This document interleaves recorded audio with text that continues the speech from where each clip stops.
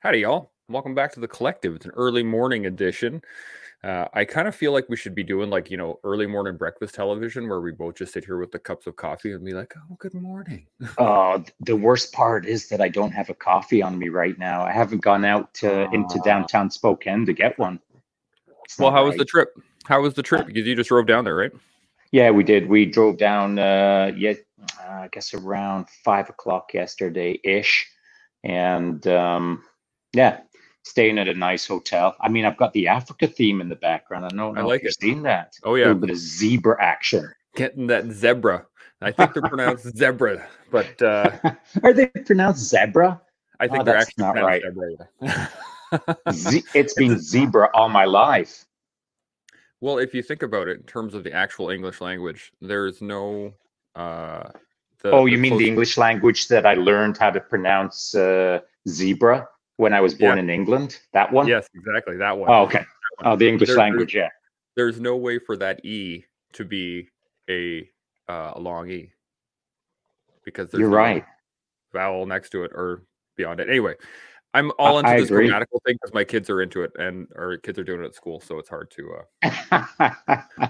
Hey, Tim, what's up? What's going on? Morning. How are you? Good, buddy. Yeah. Nice. Everybody's got the... Do you got the coffee with you right now, or is it just me? Oh, you guys suck. I haven't been out of the hotel yet to get my coffee. Where the hell are you? Africa? Yeah, I know, right? With the zebra. I've just been told it's pronounced zebra. Yeah, the Americans are right out of her. That's crazy. Yeah. How's my sound level? Sounds good. That's good. Yeah. Okay. I'm in downtown Spokane with Doreen. We're going to, after I'm finished this, heading off to a freaking RV convention to maybe take a look at Class B campers or some such thing like that, you know? Nice. Is there no home show coming to Vancouver? I don't know if there is or not. This is the biggest one in the Northwest Pacific. So kind of expecting quite a lot of tires to kick. But we'll see if there's anything of interest. I mean, it's no small undertaking, as we all know. These things are not free. No, they are not. I've seen some pretty nice ones, though. They're like... yeah, buddy. 50. I saw, actually, I was looking at when I was first getting into... when I was looking at starting my own ranch, I was like, oh, well, I'm going to need like a trailer for horses and stuff. And man, some of those things are... slick. They have room for 6 horses in the back plus an entire house up front. It is crazy thing. Yeah, I've got a friend who's into it, and she sleeps in hers and etc. So yeah, there's secondary houses. But again, I bet they aren't free either. No, those were like, if I recall correctly, upwards of 6 figures, like 170, 180, 200 grand, something like that. It was so. What are you aiming for? A van style or a trailer style? So that's the problem. So we don't want a trailer because that's not really kind of our lifestyle, I think. And so we are looking at something like a Class B motorhome or a camper van, more correctly, like on a Ford Transit platform or a Sprinter, Mercedes-Benz Sprinter platform. And I'd like something obviously that's 4-season, be able to take it down dirt roads. It doesn't have to be like rock scrambling like your Jeep Pal, but it needs to have some off-road capability so it can get to trailheads. And I want it to, this is my biggest concern. I want it to have a very large power bank. So, 300, maybe 12,000 watt hours or 300 amp hours or whatever, just something with a big bank, a big lithium bank, so that I can boondock for 2, 3, 4, 5 days.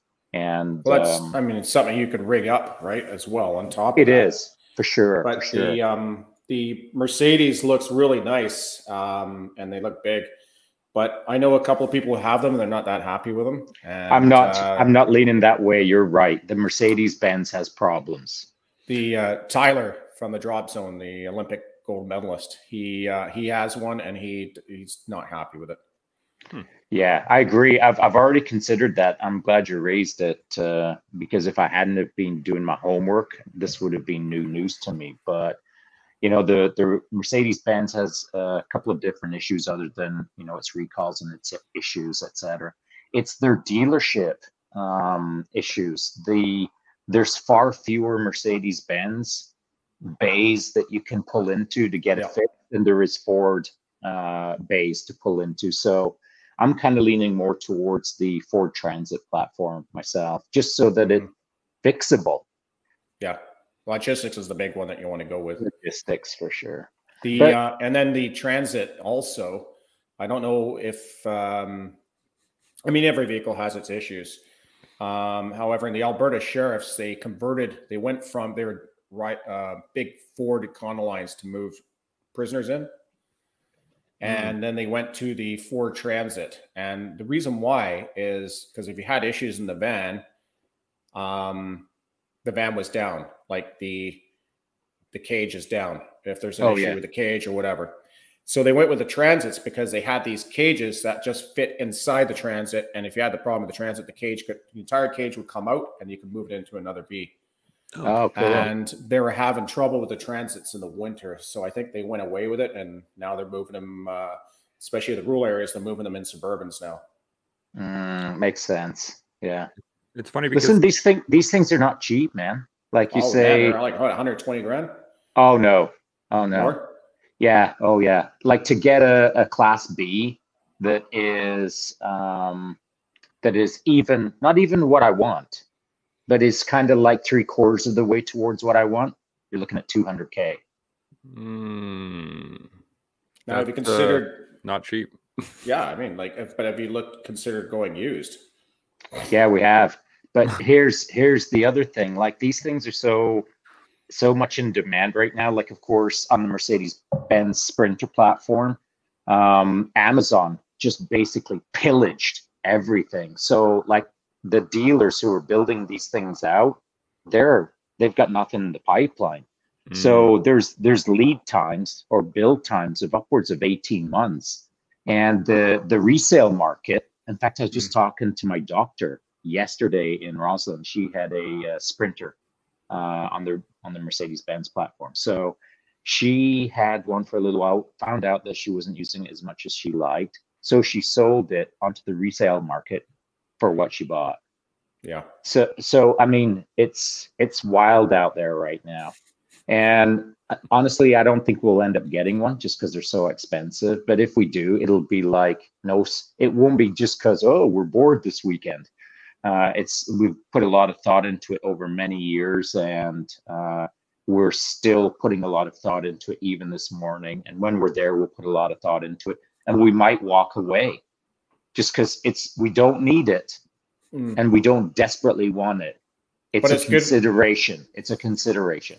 Yeah. But it's good to do the recce and see what is there and what you can work with, right? And what's out there. And I'm sure being in Spokane, you're going to have a ton of Canadian dealers down there as well. Well, that's interesting that you should raise that, because it was only just a few days ago that I took a list of the non-prohibited vehicles that can be imported into Canada in the recreation motorhome sector. And it's a more select list than you might imagine. So it's not like you can come down to the US, take a look at whatever and think, I'll take that and just drive it across the border. It ain't like that anymore. So now there is one exclusion to that. If the vehicle is 15 years or older, then there's no blacklist on what can be brought across. But the list ain't huge. So yeah, there's that. Yeah, it's the same with these big camping grounds in the States where you can go down and for the winter and do 6 months. The minimum has to be under 10 years old in order to take it to one of those RV places. Right. 6 months. So you can't, go buy a $2,000 trailer and go, hey, I'm going to go spend $600 a month in Arizona. It has to be at least 10 years. Down at Wally World. Yeah. The the interesting part is I want to stay away from those places because the burn rate on those is you're like 32, 35 USD per average per night down there. And I'd rather keep that in my pocket and just camp on public land or whatever out in the mountains and boondock for 3, 4, 5 days. If I got to go into town to get more whatever, then I'll choose where I'm going to spend my money. You know, isn't that the whole point? Like when you're talking RV camping, it always blew my mind that someone would buy an RV or a trailer or whatever, drive it to another location, park it like a house for months at a time. Right. Just like it. That's not the point. In my mind, it's not the point to me. Like, but that's an important conversation because it's a point to a lot of people. There's a lot of people who like that. And I have friends who do it. And it makes no sense to me to do that. Yeah. But it makes sense to a lot of people. So, you know, that's the great part about the RV market is there are a lot of solutions out there. Yeah. So if you also go ahead, Tim. If you also go and buy your own rig, you can camp for free at drop zones. Oh, dude, listen. I ain't here just out of coincidence. I'm here with purpose. And you're right. Yeah. Winter Storm just said it's the same reason people travel to another country and then they eat at McDonald's. It's madness. Actually, that's funny. That's funny. We did that. I was in on leave from Afghanistan. We're in Thailand and we're at 5-star. Food's amazing everywhere you go, but we're out there. It's like, you know what? Let's do the McDonald's here just for a joke. And you know the big Ronald McDonald's there, they know fast food. They pumped it out in less than a minute. Here in North America, you know, I don't eat that crap anymore. But here in America, 12 minutes later, I don't even know. I haven't been in one in over 20 years. I just don't know. I think it's been a couple of days for me, so it's not very good on my part. Why go? Why do you go? Convenience. You loser. Yep. Straight up loser. Yep. Dude, that is the worst. It's horrible. It is. And I feel bad every time. I've literally had live chats about this. How on earth anyone can run such a poorly led life that they kind of they walk down the sidewalk for however long and then they stop and realize, oh, I'm hungry now. I must eat. They start turning to 360 and whatever they see first, a McDonald's, they walk in and eat thoughtlessly. And I said, it's a loser mentality. Tell me I'm wrong. No, you're not wrong. I know I'm not wrong. A lot of it is for the kids actually, because it ain't. No, it ain't for the kids. I'm not saying excuses don't produce results. That's a double loser mentality in my books. It's for the kids. You know what I taught my kids to say when they were we were in Texas. So they would have been 4 or 5 years old-ish. Anytime they saw a McDonald's, as we were driving down the highway in Texas, they'd point at the McDonald's sign and say, "Hey, Dad, look. There's the evil clown that kills kids." That's what I taught him to say. That's awesome. We still laugh about that. That's amazing. That is amazing. Dude, it ain't a lie. It's not. It's go ahead, Tim.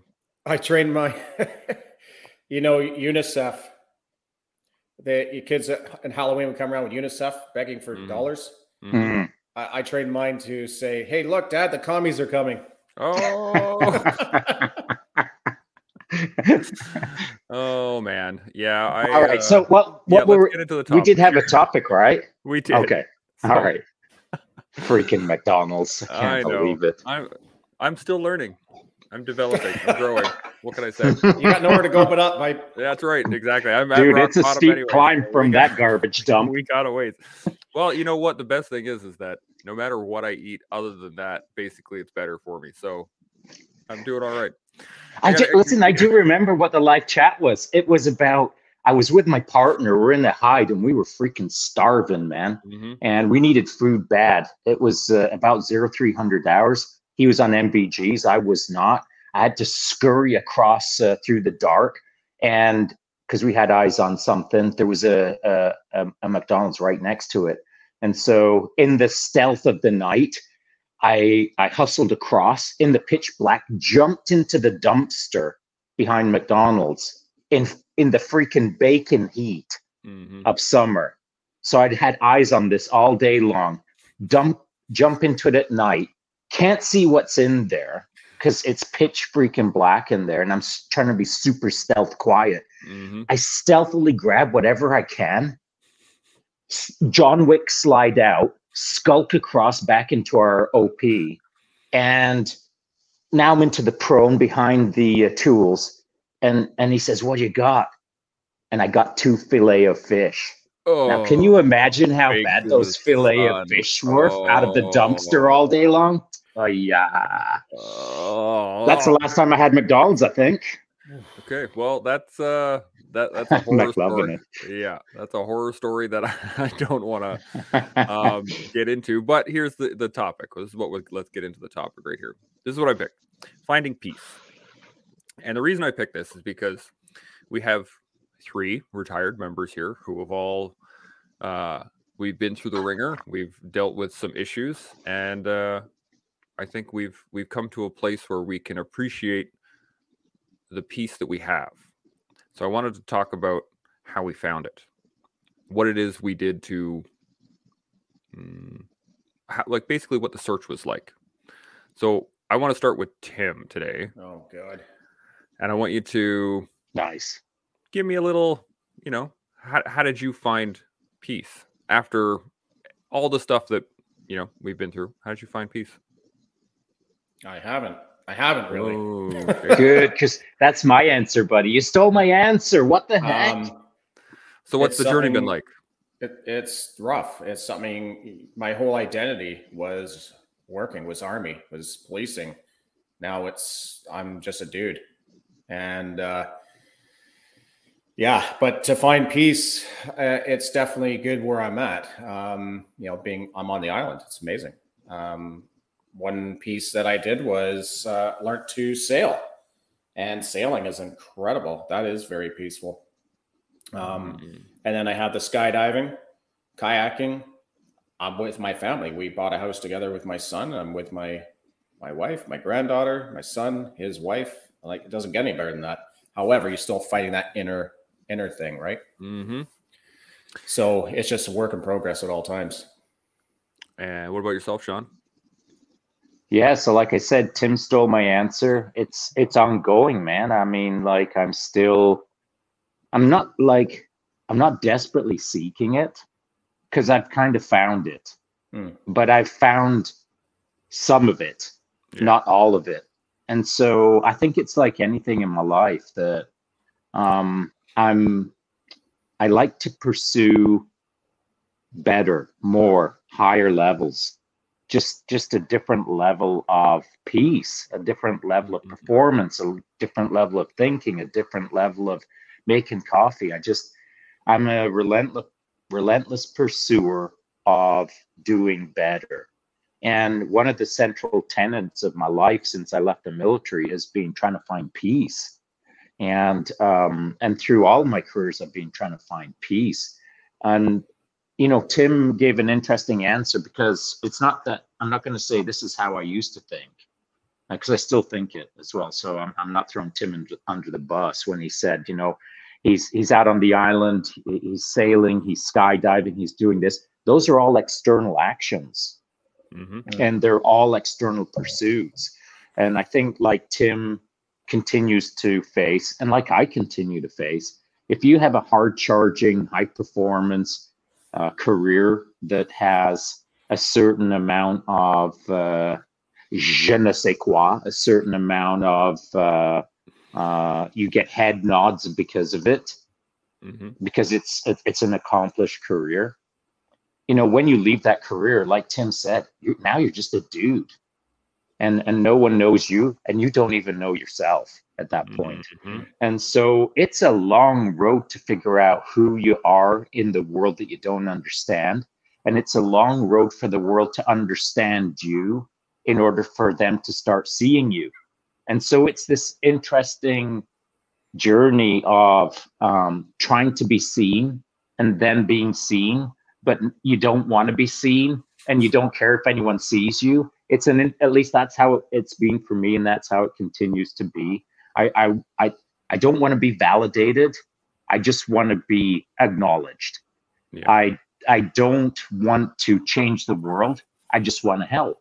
And so those are all external actions. I ride a bike, I do this, I've created identities, I've created personas, I've done things, and I can hang my hat on all of those things and say, I was this, I was that, I did this, I did that. But at the end of the day, they're all external actions. Where I've found a lot of peace, I suppose, is there's a way bigger world inside of us than there is outside of us. Like this external world that we're all looking at, it's big. I've seen a lot of it. Yeah. I've seen over 40 countries. I've done things. I've seen things. It's a big world. There's still more to explore. We're talking about camper vans. That's a means to explore the external world. Yeah. But inside of me, inside my head, inside my body, inside my soul, inside my energy, whatever it is that's inside of me, that is inside of my brain, we'll call it, that world is infinitesimally larger, or is so exponentially larger than the external world. So in the morning, if I'm drinking my coffee or reading a book or whatever I'm doing, I can look around my house as I sit in my normal reading spot. My house is peaceful, man. The kids are at school. Doreen's downstairs doing some work.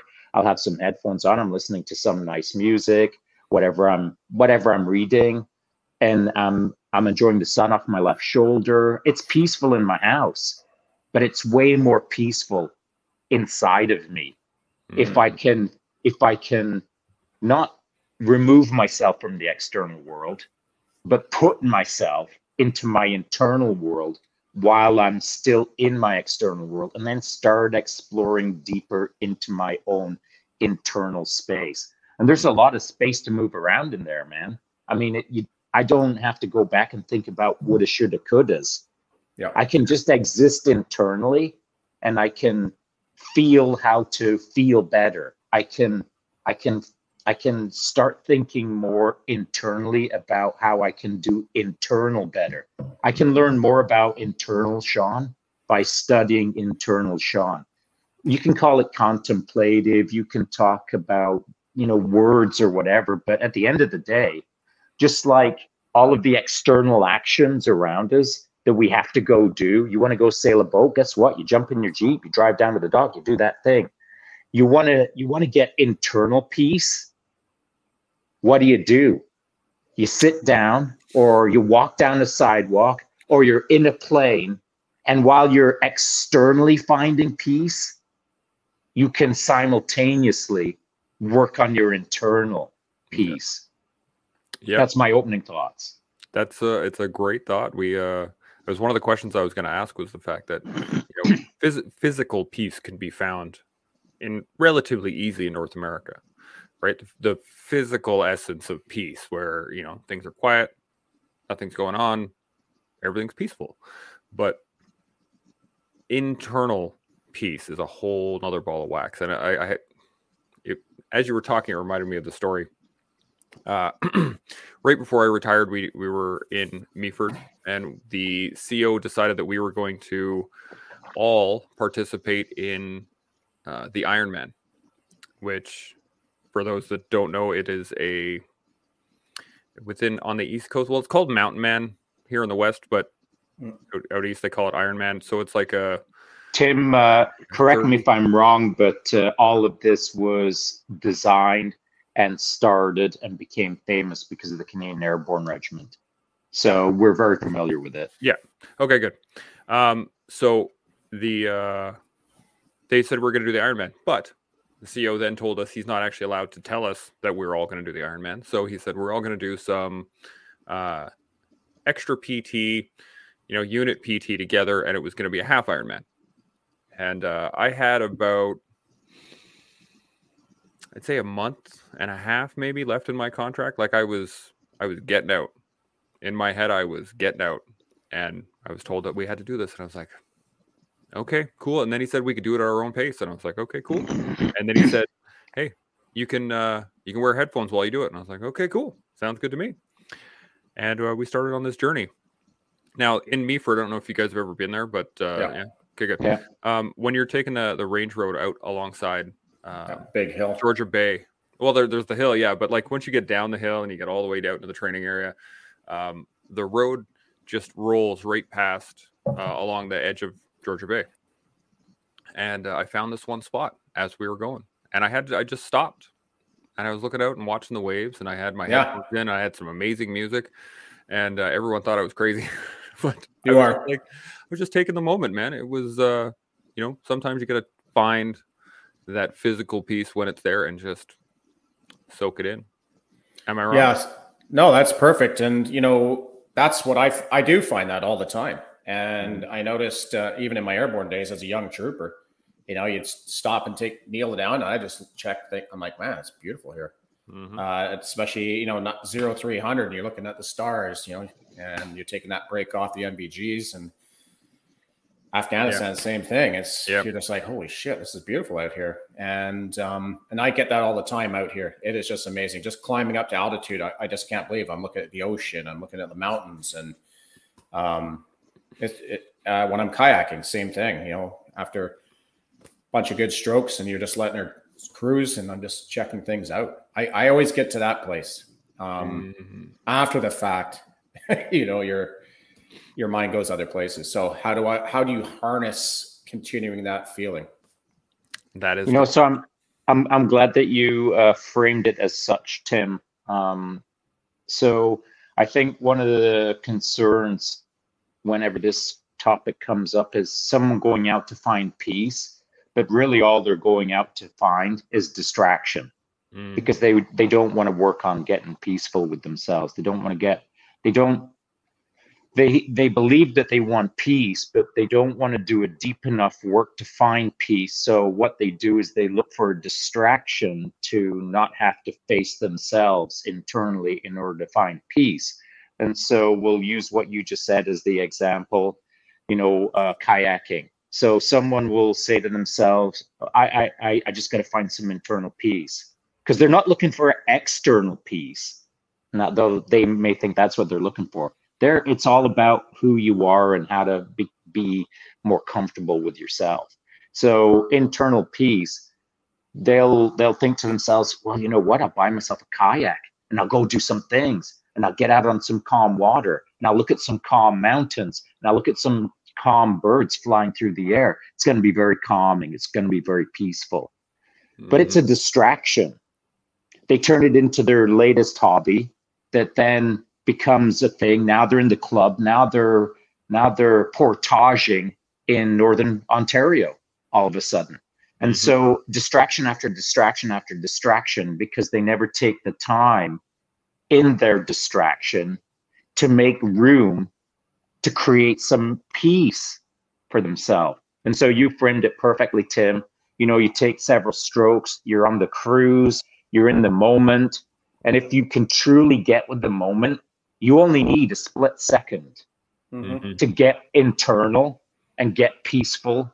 And that split second is an eternity if you can understand it for what it is. The problem is not enough people on that stroke and cruise realize that's what they should be seeking. Engage with that for a split second. Be aware that you found peace. And if you have to punch out of the peaceful moment to take another few strokes or to check your phone or whatever, okay, good. You got your eternity of peace in a split second because you were aware of it. And then you can build off that day after day, but you can't build off anything if whatever you're using as your vehicle to get peaceful with yourself is really just a distraction so you don't have to do the work. Yeah, and it's funny, on the other side of it, that's like a day kayak, but if we go out for a 5 or a 7 dayer and live out of our kayaks and pump our own water, that's a lot of work, but I find my inner peace doing that because I'm in my happy. I almost feels like you're back in Recce Battalion. Yeah, it's natural, right? It's natural. It's just like, this is awesome, and you're fully in. And at the end of the day, you get to whatever cove you can find and beach and set up your camp and your mountain stove and have that nice hot tea or coffee and just look out at the ocean, and you're bagged from the day, and it just feels so good. Mm-hmm. So that's an interesting point that you raised, because I thought about this a fair bit. And it's the idea that a lot of military guys, when they get out, they're looking, so we'll say it's veterans are looking to find peace. And in order to find peace, so that they're not maximum uncomfortable, they'll look to engage in something that they're reasonably comfortable with. And that is usually ties back to, I know how to camp. Mm-hmm. I know how to do this. I know how to sleep in the wilderness. I know how to. And so, exactly as you just described, Tim, veterans will engage in that sort of activity because it puts them more at ease with the activities that they're more familiar with. So all of the chaos and all of the new things that they would have to learn in a really foreign sport, a really unusual sport, activity, hobby, whatever, distraction, all of that is so distracting that they can't chill out in it. They can't be comfortable enough to find the peace in the minor moments of their comfort. Mm-hmm. But the downside to that, because there's always a flip side, if you're comfortable camping and you're comfortable doing the things that are tied to your past, and now it's giving you peace because it's a rhythm that you're familiar with, is it challenging enough that you're aware of coming out of the challenging times to the peaceful times, to the challenging times to the peaceful times? Because if it's a flatline mediocrity for you, where this is just my second job. Now I'm in a second job that I just left my first job. My second job's the same as my first job. And now I'm just doing things that I'm super used to, and I'm not having any sort of disparity between peace and challenge within a minute. It's just a thought. But for me, it's challenge is part of that peace, because it gets you tired and you're feeling good. And even during the challenge, you're still feeling good. For me, I can't just sit here and just stare out. I need to work. Oh yeah, you can. I need to work for that. Oh yeah, you can. And that is one of the points of my conversation. No, but for me, I need to work it. Okay. No, you don't. I'm saying that you can. It's just that you aren't yet. Yeah. That's all. Yeah. But you can. We all can. Yeah, it's really easy to quiet the mind when you have something to quiet the mind with, right? If there's a tool that you have, when I'm, doing renos on the house, my mind is not 70 miles a minute. Oh, I gotta get that done, that done, that done, that. It's like, I gotta take the screw out. Okay, now the screw's out. Now I need to take this wall down. Now I need to get this, and so you can fill the mind with the work, but that's not actual peace. That's just work. If you know what I mean.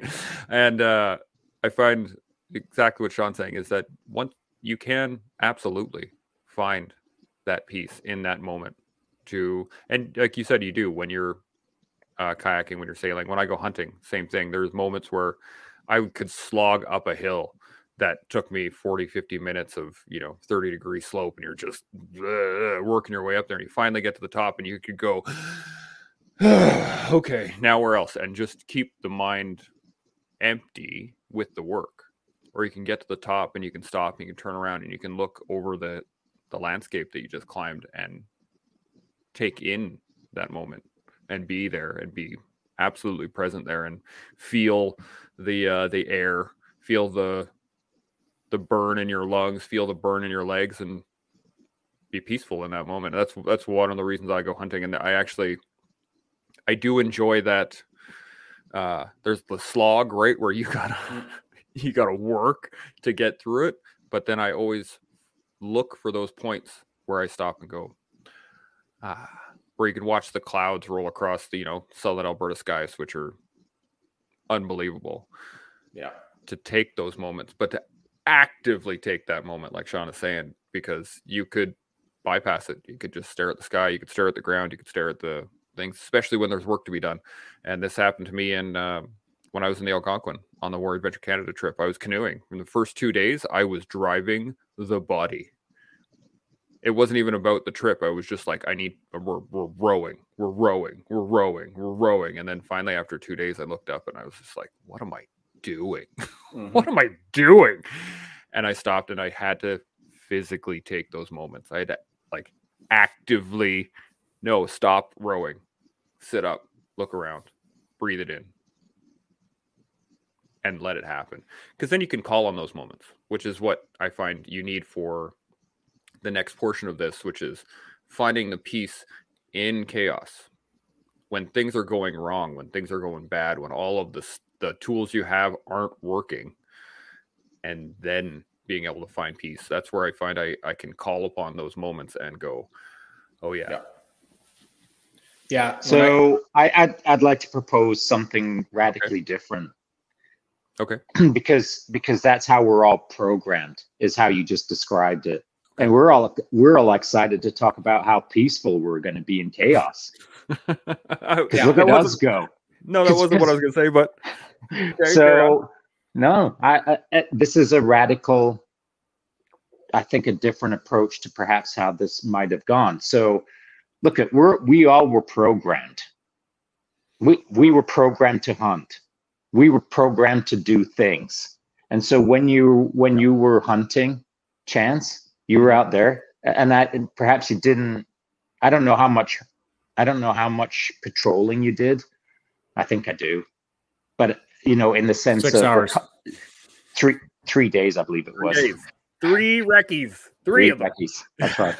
So, but I know that Tim and I were programmed to hunt, and so, but so were you, Chance, at a different level. But you were still programmed to hunt in basic training.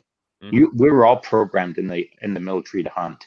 And so while you're out there hunting, Chance, you're in your program. You're in the program that has been programmed into you a long time. And so you can slog, you can look, you can smell, you can hear, you can do all of those things. And that's kind of what you were programmed to do. What you weren't programmed to do is stop and enter into a state of no mind. Because I know when I stop in a patrol, I get down on one knee, I get down on my belly, or I just stop. Do you know what I do? I freaking start thinking about a million things, because I've got a million things to think about as the patrol commander. Yeah. There's never a second that you're not running the math, the variables, all of the stuff that you have to think about as a patrol commander, as a navigator, as a signaler, as a whatever. It's a lot to think about on the constant.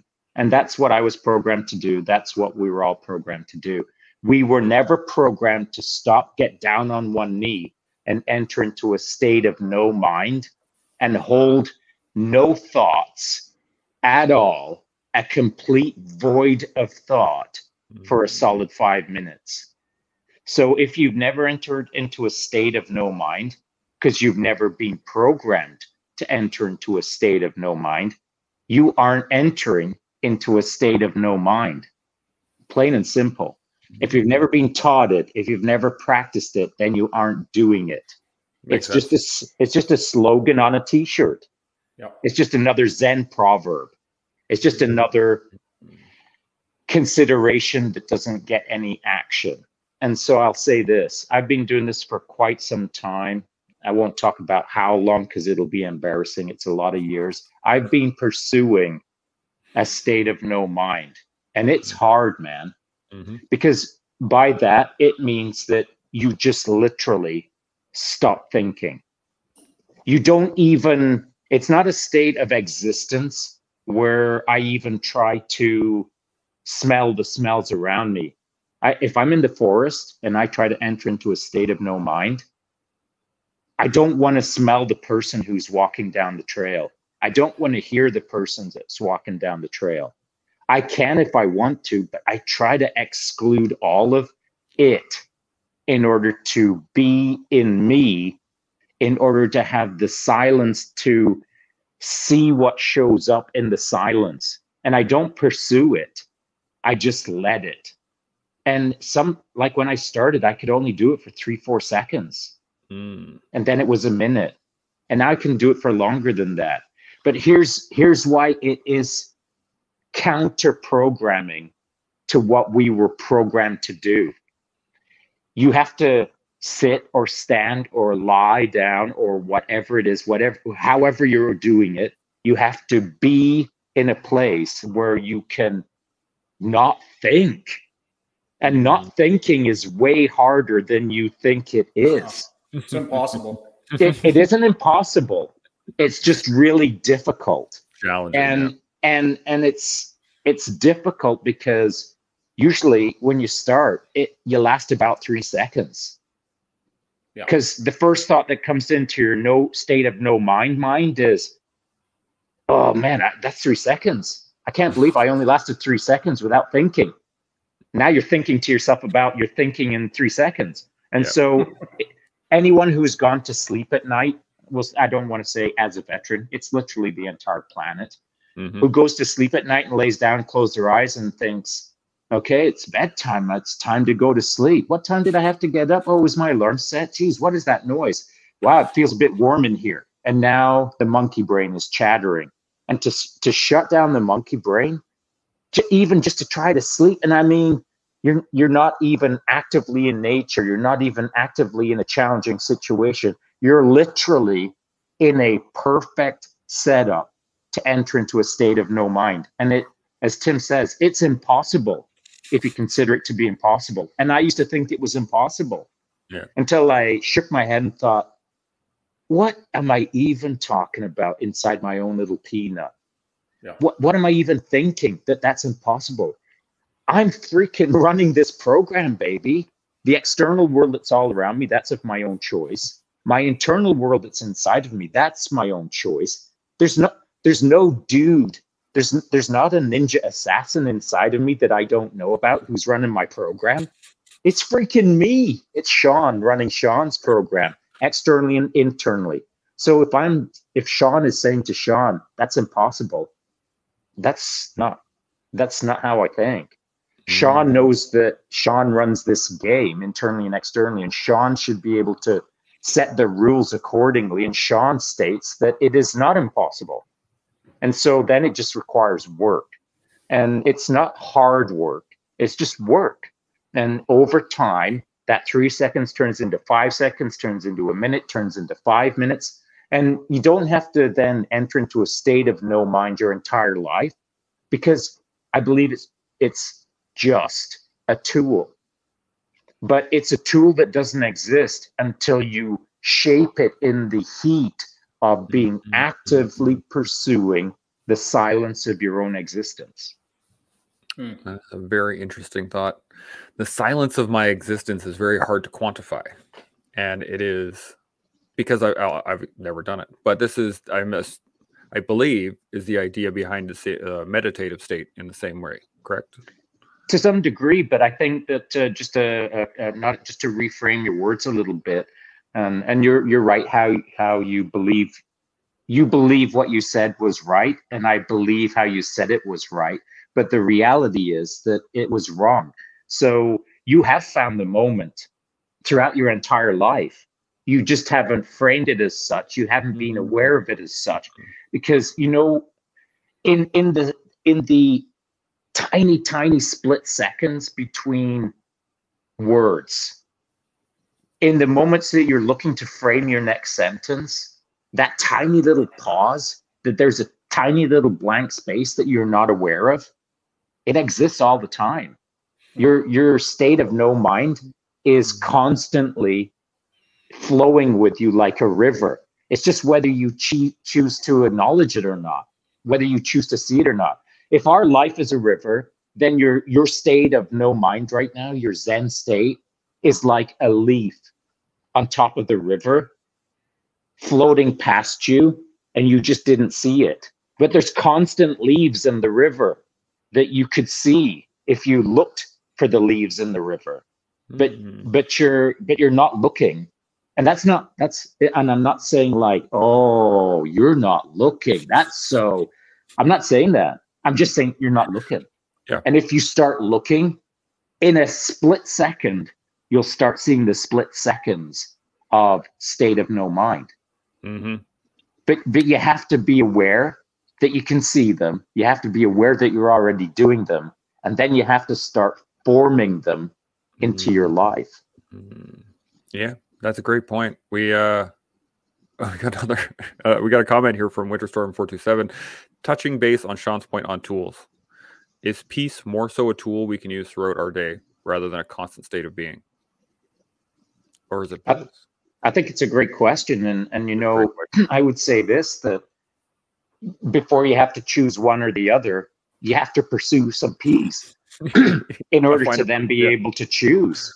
And so I also want to state that I think, you know, I said you can use it like a tool, but I don't want to frame peace as a tool, because peace is who we're supposed to be.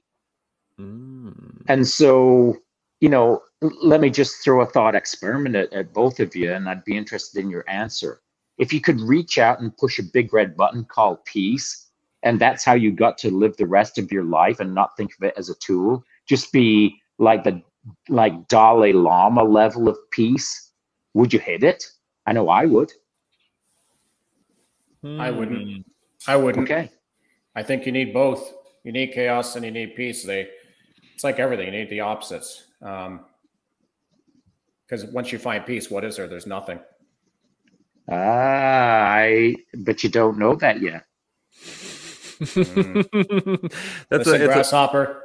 Yeah, you need that. You need both. You need that yin yang is a true thing. Now I agree with that, buddy. I do agree with that. Yeah. I think that we've got a lot of one and not enough of the other. Agreed. We need that. So you need to balance that. We do. But being full chaos or being full peace, that's not good. You need to find the balance between them. Okay, so cool. And I just refined this a little bit more, and then I'm curious as to your thoughts, Chan. So if you could live your life, the rest of your life, in full peace, but knowing that you have a very full gas tank of non-peace, you know, like we were programmed to be not peaceful if we want to be. And so I don't have any doubt about my abilities or any concerns about my ability to not be peaceful. I can be very not peaceful if I want to be. And so I'm already good at that. I need to get better at being peaceful. And if I can become really good at peaceful and be comfortable with the idea of I can also be non-peaceful, I already know that, then I just need to learn how to get the two to play well together in a yin and yang sort of position where they interoperate in a peaceful manner so that I can exist in peace, knowing that if I need to flip that script, I can do it in a split second. Yeah, that's very... I think that's exactly what I was thinking. Was my first thought was that that's what a warrior monk aims for. That's what I'm aiming for. Peace in all things, so that even in violence or in chaos, there is peace. And I believe that, if there was a way in which I could actually maintain a peaceful state through all things, why wouldn't you want that? I mean, why wouldn't you? Yeah. Knowing full well that you can stand peacefully in front of someone who's unsheathing their sword and think, that ain't gonna happen. Mm-hmm. And I don't have to go all freaking Arnold Schwarzenegger on the moment. I can just consider the moment and think, negative, that ain't gonna happen, pal. And so, I mean, of course you get elevated in those moments, and of course you get, you blade up and you get ready to do that thing, but I'm still trying to figure out how to blade up while still being a warrior monk, man. And I mean, I really feel that there's a path forward to be peaceful while being a warrior. I think that they can coexist. And my default existence would rather be more on the peace side than on the violence side. And so I'd like to exist. You framed it correctly. Chance for me. I'd rather be a warrior monk than just a warrior or just a monk. Mm. I Yeah. think we also got to, I look at it this way. I'm not thinking chaos as in violence. I'm thinking chaos is in the way you operate. So for instance, you know, if we go out and I'm doing a, 60-pound ruck and I'm just giving her, and my wife has got no rucksack on, but she's way far behind me. She's like, slow the fuck down. What? That's for me. Slow the chaos. what down? Yes.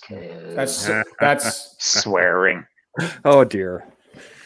See, got to find that inner peace. Trying to find peace. But that's chaos, right? That's her chaos, and it's like, hey, slow down. Let's take our time. That's where I'm going.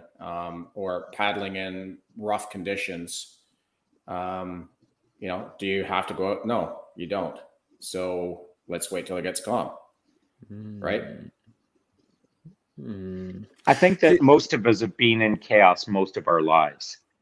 And I think that our examples of chaos, the three of us here right now, are examples of chaos. They don't have to be bullets and bombs. We've seen enough chaos, even just in basic training, that we understand chaos.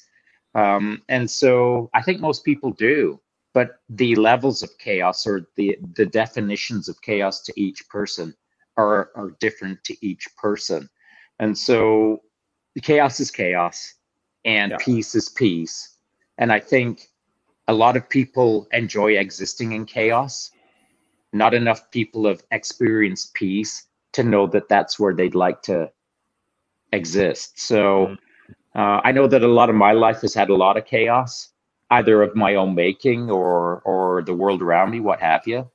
But not even 9 times out of 10. 10 times out of 10, I'm going to choose peace. Yeah. But chaos always shows up, regardless of that 10 out of 10 choice. So, I think that we're all programmed to manage chaos. We're not programmed to manage peace. It can be disconcerting too especially when you first get out of the military and you're used to a high operational tempo, a lot of physicality, being around other people who are constantly like go go go go go go go go go go go go go, and then you actually enter into physical peace where it's all of a sudden quiet and nothing's happening, and that can be disconcerting physically on top of it. I got another question here from Winter Storm. Is a warrior monk on a journey for enlightenment to find peace, which they will never truly find? Any thoughts on that from either? For me, I know I'll never truly find it. In fact, I don't even want to truly find it because that's not how I'm wired. I need something that I can never get. I want to pursue the thing that is you can't pursue. I want the thing that is unattainable because that's what keeps me pursuing. That's what keeps me hunting for peace. If I knew that I could get it tomorrow, it would bore me. Yeah. I think the definition, everybody's definition of peace is going to be different. And depending on where you are, your age, what's happening, your peace might be different than what was before. So you're always going to be chasing it. Chasing towards enlightenment. I kind of missed out on highlighting that word because enlightenment to me is a sum of many things, peace being one of them. And I should have said I'm pursuing enlightenment, not just pursuing peace. Peace is an aspect of enlightenment. Yeah. And there's many parts to enlightenment. Holy moly, that could be an entire podcast. But I don't think I'll ever find enlightenment. I mean, I feel like I'm about 1% there. There's just so much to learn and understand and consider and be silent and see what shows up. I would need 10 lifetimes to achieve the enlightenment of sitting in silence and understanding or being all-knowing or being universally connected with the universe, whatever that means. Enlightenment, I would need a few more lives to achieve it, but I do appreciate hunting for it. That's how I'm wired. That's what I do. That's what I enjoy. And so I don't think I'll ever truly find it, but I will continue to seek it. This is the concept of the hunt, right? That's the whole reason. That's why we hunt. It's not so much that I mean, physically hunting. It's not so much. Yeah, I would love to harvest an animal. I'd love to be able to fill my freezer with meat.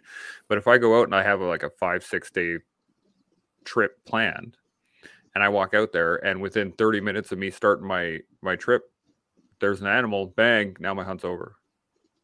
But I had like 5. I was looking forward to the 5 days. I was supposed to learn for 5 days. Exactly. Versus it all of a sudden just bang. Okay, it's done. And there's I was talking to my so the idea being, let's not bypass that because it's important. I was gonna carry on. Peace is now. Peace was yesterday. Peace was as soon as we stop recording and you take that microsecond that you're not aware of yet that you can do and hunt peace in a microsecond. So you don't need to hunt. You just need to understand that it exists and then start hunting within yourself. Well, this is why people chase anything, right? If you want to be, if you find something that you really enjoy and you're like, I really enjoy doing this, you're going to want to get better at it consistently over time. That's it's why I love jiu-jitsu. That's why I love hunting. That's why I love doing things that are I get to develop competence.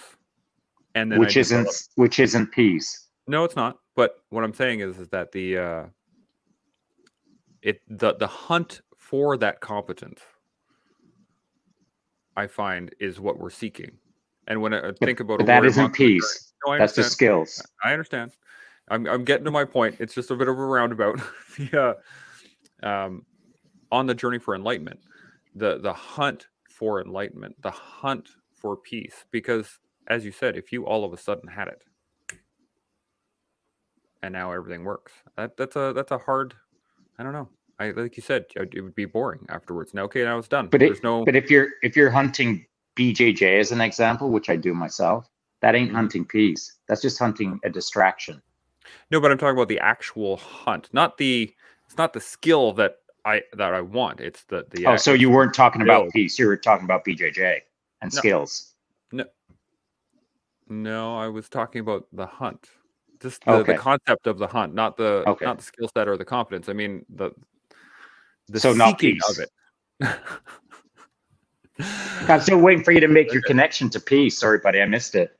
Okay, my connection to peace was the fact that in the question, is a warrior monk on a journey for enlightenment to find peace, which they will never truly find. The point that you had made was the fact that there's that hunt for it is what keeps you going. The hunt for peace, the hunt for enlightenment. Otherwise, if you were just to all of a sudden get it, it would be boring. And so I'm just postulating that it could be the hunt is what creates peace in and of itself. Only if you're hunting for peace. I mean, you can't whether you're hunting, whether you're doing BJJ, whether you're on a podcast, whether you're washing dishes. Those are 4 things that are all skills that you can do, and you can hunt your entire life and will never produce peace. Ever. Ever, ever, ever. Ever. Okay. Until you start hunting peace. Peace. Julie says peace is a mindset, not an activity. Yeah, absolutely. 100%, Jules. Yeah. I think Julie and I have talked about that in the past. Anyway, so the idea is you can do all the BJJ in the world. You can have quadruple black belts. You will never find peace until you start considering peace. But what is peace? That could be my mind. That's what gets me to my mindset. I mean, Chance is saying doing that BJJ gets him to that peace. No, it doesn't. So an action can lead to it. No, not at all. My definition of peace is different than your definition of peace. My peace is... It's only different, pal, if you've considered what your peace is. Mm-hmm. It's only a thing if you start thinking about the thing. Until then, you're just on a river called life, not seeing the leaves that are floating along next to you. You're only seeing the water, you're not seeing the leaves. But the moment that you see your first leaf and think, oh, is that what peace looks like? I've been looking for peace. Now you've got to look for peace. Peace doesn't just show up at your front doorstep as you're doing an arm bar. No, Ever. Peace, when I'm climbing to altitude, peace is me looking at the mountains and looking at the ocean. Only if you frame it as you are now peaceful in the moment. I am. Well, So That then you peaceful moment's only going to be a slight second, isn't it? Because then afterwards, I'm getting prepared to jump. if Now you my think peace is that gone. if you think that you're peaceful in the moment, yeah. Or else if you're you've never gonna find considered peace. what If- peace means to you in the Well, I moment, Roger, but if peace was looking at, say, at the ocean, and that was my peaceful place, then that means I have to look at the ocean forever. No, I can no, look at that's it an for- action. I can look at it for 2 seconds. The action is looking at the ocean for the rest of your life and never find. Hang on. Yep, yep. The ocean, staring at the ocean for the rest of your life is just you staring at the ocean for the rest of your life, hoping that you find peace, but you never will until you seek peace in the moment. It doesn't. It's not like it doesn't fall out of the sky and land at our feet with a package that says peace on it. Open up and it will explain all. We all think that we've got peace figured out.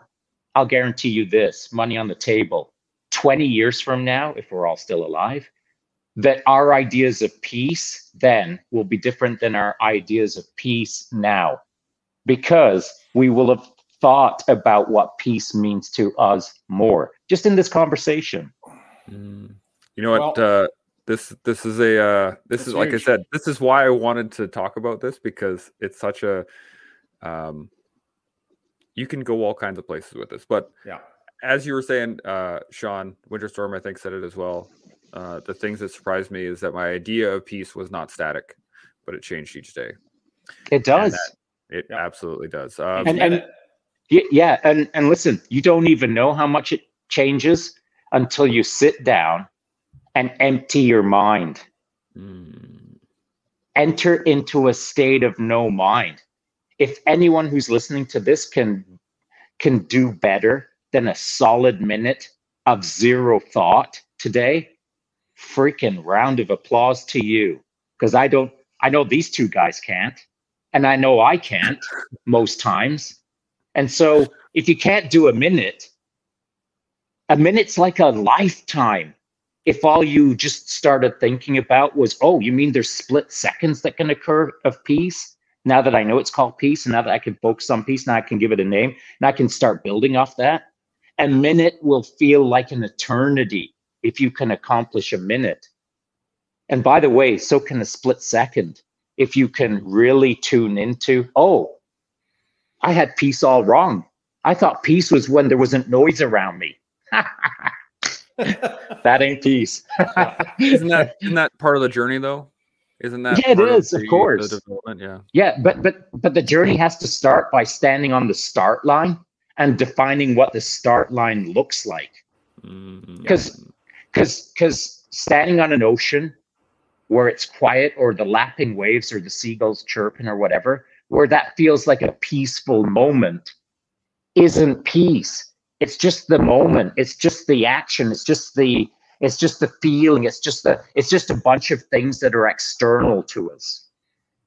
And it will give us a feeling that we assign as peace, but peace is deeper than that, I feel. Peace is work.